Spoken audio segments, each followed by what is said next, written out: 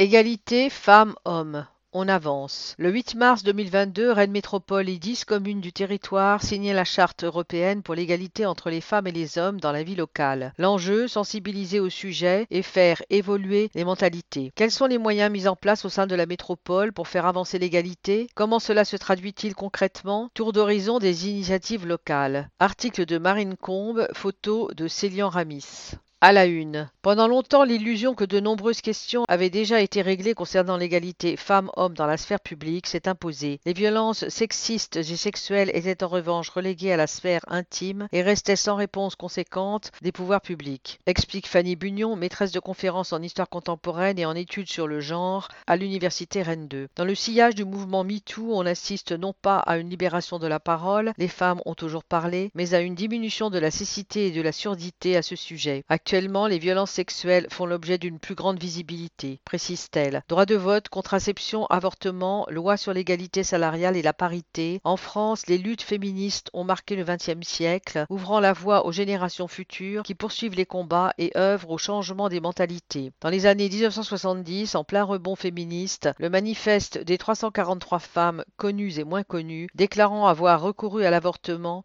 est soutenu par des personnalités publiques et relayé par les médias, obligeant le législateur à agir et faire évoluer la loi répressive alors en vigueur, rappelle Fanny Bugnon. Des inégalités bien ancrées, de l'orientation professionnelle à la répartition des tâches, en passant par l'accès aux espaces de représentation, de pouvoir et de décision, la valorisation des salaires, la manière d'occuper la cour de récré et l'espace public, ou encore la visibilité des figures emblématiques à travers l'histoire et les manuels scolaires. Les inégalités hommes-femmes sont incontestables. Depuis l'Antiquité, nous avons un système patriarcal qui génère des violences. On les a un peu désossés et on sait qu'il y a différentes expressions de violences sexistes et sexuelles qui vont du harcèlement à des violences physiques, administratives, des agressions sexuelles, des viols, des violences psychologiques, économiques, etc., ajoute Priscilla Zamor, vice-présidente à l'égalité de Rennes Métropole. Ce n'est pas simplement l'histoire de Chantal qui n'a pas son augmentation ou de Patricia qui a subi du harcèlement dans le bus. Le patriarcat, c'est un système qu'il faut déconstruire pour construire autre chose, qui passe par l'exemplarité de la puissance publique. Nous ne sommes pas à une égalité réelle, il faut déployer des solutions de proximité pour les femmes et les minorités de genre. Les lignes bougent. Les militantes ont dénoncé les tabous, les violences, les discriminations subies. Aujourd'hui, le relais dans la presse est inédit en France et cela s'observe aussi en politique, commente Fanny Bugnon. Des cas concrets, l'apparition de termes spécifiques au vécu des femmes, féminicide ou harcèlement de rue et leur prise en compte. À l'ère de la parité, le fait qu'il y ait des femmes dans les hémicycles permet de davantage prendre en considération le phénomène. Par exemple, quand on voit à l'Assemblée nationale ou ailleurs des questions sur la précarité menstruelle, ce n'est pas anodin. L'université Rennes 2 a ainsi affirmé sa volonté politique en installant dans plusieurs toilettes des distributeurs de protection périodique. Le financement de ces actions touche à la vraie vie, au quotidien des femmes. Priscilla Zamor en atteste. C'est une question qui doit embarquer tout le monde, à tous les étages, élus, agents publics, associations, entreprises, citoyens. Et cela passe par une politique ambitieuse. Il faut mettre la même énergie dans l'égalité femmes-hommes et la lutte contre les discriminations. Une femme, ce n'est pas un bloc. Toutes ne sont pas blanches, hétérosexuelles, sans handicap, sans confession religieuse. Notre politique d'égalité est intersectionnelle pour avoir une lecture transversale des inégalités et prendre en compte toutes les discriminations. L'intersectionnalité désigne la situation de personnes subissant simultanément plusieurs formes de discrimination dans une société. Un plan sur 2 ans. Les communes passent à l'action. Sensibiliser aux inégalités, lutter contre les violences sexistes et sexuelles et déconstruire les stéréotypes. Les signataires de la charte s'attellent à l'élaboration de leur plan d'action à réaliser dans les 2 années à venir. Dans la capitale bretonne, le terreau est fertile. L'enjeu des inégalités femmes-hommes est à l'origine, début 2000, de la création d'une délégation dédiée au temps de la ville, rattachée à l'égalité. La ville de Rennes est pionnière en la matière, prenant en compte les contraintes des femmes, majoritairement chargées de la gestion du foyer et occupant des emplois souvent précaires, aux horaires parfois décalés et fragmentés. Personnel d'entretien, infirmières, aides-soignantes, etc. Rennes et Rennes Métropole démontrent la volonté d'associer les mouvements associatifs et le monde institutionnel pour développer une vraie expertise et changer la lecture en interne en tant que collectivité employeur. Stéphanie Bugnon. En 2006, Jocelyne Boujard, alors adjointe d'Edmond Hervé, signe la Charte européenne pour l'égalité des femmes et des hommes dans la vie locale dès sa création et obtient obtient le label Égalité professionnelle en 2008, renouvelé en décembre 2022 avec Rennes Métropole. Cela oblige à un plan d'action et un bilan. C'est concret et ça témoigne d'une réelle volonté d'agir. L'ère paritaire a permis la multiplication des initiatives afin d'identifier et de déconstruire les stéréotypes et inégalités, analyse Fanny Bugnon. Le constat: la charte bouscule notre conception de l'égalité. La tradition française se base souvent sur la déclaration. C'est insuffisant. Il faut voir ce qui est réel ou pas, ce qui fonctionne ou pas. S'enthousiasme Yves Picard, adjoint à la vie locale, associative et démocratique à Saint-Sulpice-la-Forêt. Tout commence par un état des lieux. Nous avons mutualisé le plan d'action avec la ville de Rennes, Rennes Métropole et le CCAS. Un audit a été réalisé avec le groupe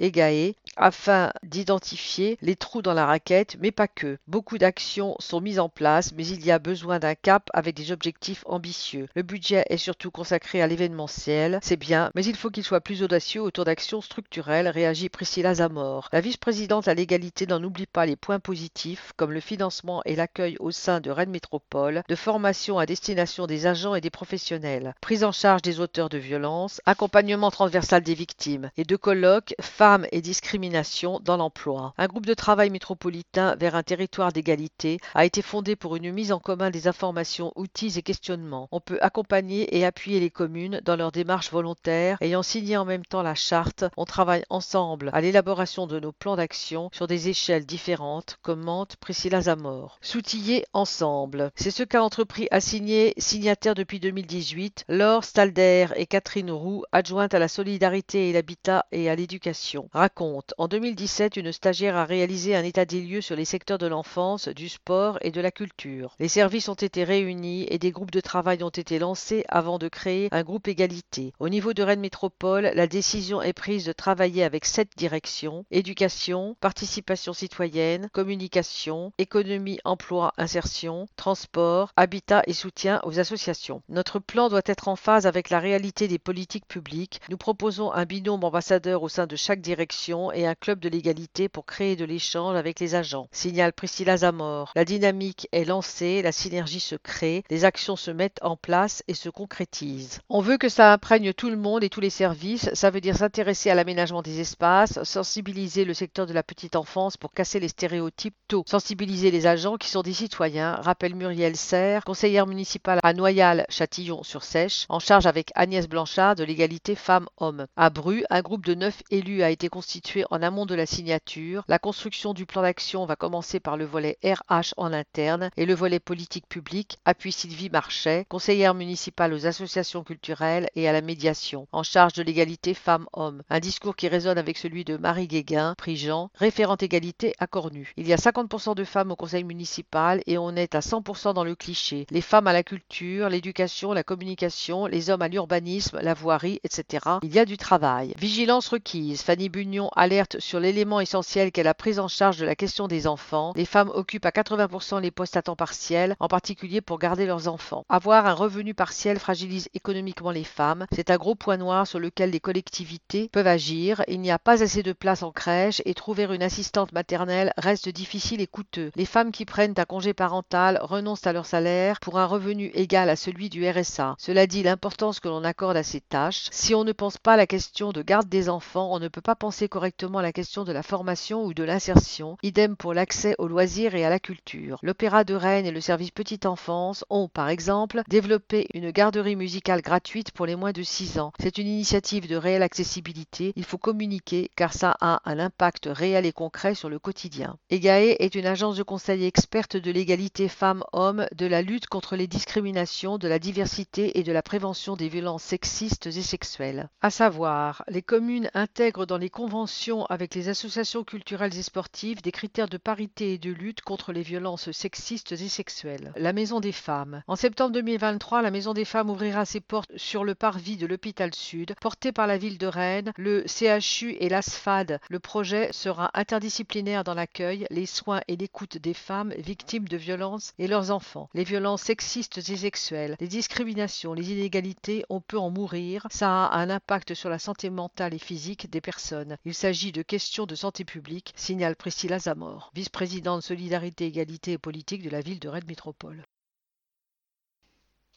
Mobilisation. Se fédérer autour du 8 mars et du 25 novembre. Le 8 mars, journée internationale pour les droits des femmes, et le 25 novembre, journée internationale pour l'élimination des violences à l'égard des femmes, deux temps forts pour sensibiliser. Depuis 1989, on fait des actions à Assigné, revendiquent Laure Stalder et Catherine Roux, élues de la commune. En 2013, Assigné rejoint le programme bâti par la ville de Rennes et Rennes Métropole. La démarche autour de ces journées met autour de la table le tissu associatif, les structures militantes, etc. Ce ne sont pas des actions descendantes, ça part du terrain, se réjouit l'universitaire Fanny Bugnon. À Rennes, un comité consultatif est mis en place pour décider des thématiques annuelles développées en mars et en novembre. En parallèle des manifestations non organisées par les collectivités, des stands se tiennent dans l'espace public pour rendre visibles les luttes, collectifs et structures, Planning familial 35, CIDFF, HF Bretagne, Histoire du féminisme à Rennes, entre autres. Spectacles, expos, lectures, animations sportives, conférences, projections, etc. sont organisés dans divers lieux et communes comme Rennes, Assigné, Passé, Bru, l'occasion de mettre en lumière les luttes passées, les combats à mener, le continuum des violences, le rôle de l'éducation, de l'information et du matrimoine, la nécessité et l'urgence à déconstruire les inégalités de genre qui s'ajoutent également à d'autres discriminations. Label égalité professionnelle. L'enjeu, c'est de dégenrer les métiers, avoir des équipements adaptés aux besoins et l'égalité salariale. Il s'agit aussi de prendre en compte la temporalité. Ça revient à réfléchir à l'organisation du temps de travail, ne pas mettre de réunions stratégiques le mercredi après-midi ou le soir. C'est un principe d'égalité fondamentale. Les élus ont parfois du mal à faire comprendre à leurs homologues masculins que le travail domestique est encore très genré. Donc, avoir des réunions sur ces temps, ça impose aux agentes et élus une double charge de travail, réagit Priscilla Zamor, qui souhaite aussi obtenir le label diversité. Star, l'arrêt à la demande. L'arrêt à la demande se pratique tous les jours à partir de 22 heures sur l'ensemble des lignes de bus du réseau Star. Hommes et femmes voyageant en solo peuvent signaler à la conductrice ou au conducteur leur volonté de descendre entre deux arrêts. Aussi, en décembre, une campagne hashtag non sur toutes les lignes a été lancée dans les communes de Rennes Métropole afin de sensibiliser victimes et témoins. C'est le fruit de notre collaboration avec le service mobilité et de nos observations à la suite d'une enquête sur le ressenti discriminatoire qui nous a permis d'identifier des situations liées au sexisme, au racisme et à l'andiphobie, explique Priscilla Zamor, vice-présidente à l'égalité. Violence. Alerte rouge. Les violences sexistes et sexuelles sont en augmentation dans l'agglomération rennaise. La problématique fait l'objet de nombreuses actions dans les communes. Plus 25,6% de faits de violences sexuelles constatés entre 2020 et 2021 dans l'agglomération rennaise, source Observatoire de la délinquance et des violences sexistes et sexuelles 2021, en ligne sur métropole.rennes.fr. Selon la définition pénale, c'est le fait de perpétrer des actes de violence physiques ou psychologiques qui portent atteinte à des personnes en raison de leur sexe. Cela prend de multiples formes allant du délit au crime, du harcèlement de rue au viol, explique l'universitaire Fanny Bugnon. Le constat est sans appel. La majorité des violences sexistes et sexuelles sont perpétrées par des hommes sur des femmes. Cela s'inscrit dans un ordre social qui n'est pas sans lien avec un lourd héritage, comme le Code civil napoléonien de 1804 qui plaçait les femmes et les filles sous la tutelle de leur mari ou de leur père. Le Code pénal tolérait les violences familiales et l'adultère était une circonstance atténuante. La loi et les mentalités ont fonctionné sur ce modèle asymétrique et inégalitaire, poursuit-elle. Lutter contre le fléau est une urgence qui passe par la diffusion de l'information autour des mécanismes de violence. Une soirée réunissant juristes et gendarmes à Chartres de Bretagne, un stand sur le marché de Bru pour parler des structures ressources et libérer la parole autour de l'outil. Le violentomètre, permettant d'identifier les comportements violents et toxiques, la distribution de flyers autour du 3919, numéro d'urgence gratuit pour les victimes de violences, à Noyal-Châtillon-sur-Seiche. La formation de la policière d'Assigné à l'accueil et la prise en charge des victimes, ou encore une marche nocturne à corps nu, inspirée d'Assigné, pour identifier les zones dans lesquelles les femmes se sentent en insécurité. Une des participantes a rejoint la commission éclairage qui a pris le relais, signale Marie Guéguin-Prigent, conseillère municipale à Cornu, d'où l'importance de multiplier les actions et formations tout au long de l'année, de faire circuler l'information, de prendre en considération et en charge les personnes victimes de violences sexistes et sexuelles. Rendre les femmes visibles. Quand un quartier se construit à Assigné, on fait attention à respecter la parité dans les noms que l'on attribue aux rues, signale Catherine Roux, maire adjointe à l'éducation à Assigné. En France, à peine 6% des rues portent des noms de femmes. À Rennes, on peut se targuer du double et à Saint-Jacques-de-la-Lande de plus, du quintuple avec 32%. Un groupe de travail a été constitué dans l'optique de mettre en lumière les figures féminines qui ont œuvré dans l'histoire, de se réapproprier le matrimoine et ouvrir davantage d'espace public aux femmes. Catherine Roux, adjointe à l'éducation à Assigné. À Saint-Sulpice-la-Forêt, nous nous avons repris le journal afin d'intégrer l'écriture inclusive et le point médian pour ne pas oublier les femmes dans les phrases. Pareil dans les courriers de la mairie et sur tous nos supports de communication, déclare Yves Picard, maire adjoint à la vie locale associative et démocratique à Saint-Sulpice-la-Forêt. Parce que les femmes représentent la moitié de la population, une démarche similaire a été entreprise à Assigné, qui titre son journal municipal L'Assignolet.e.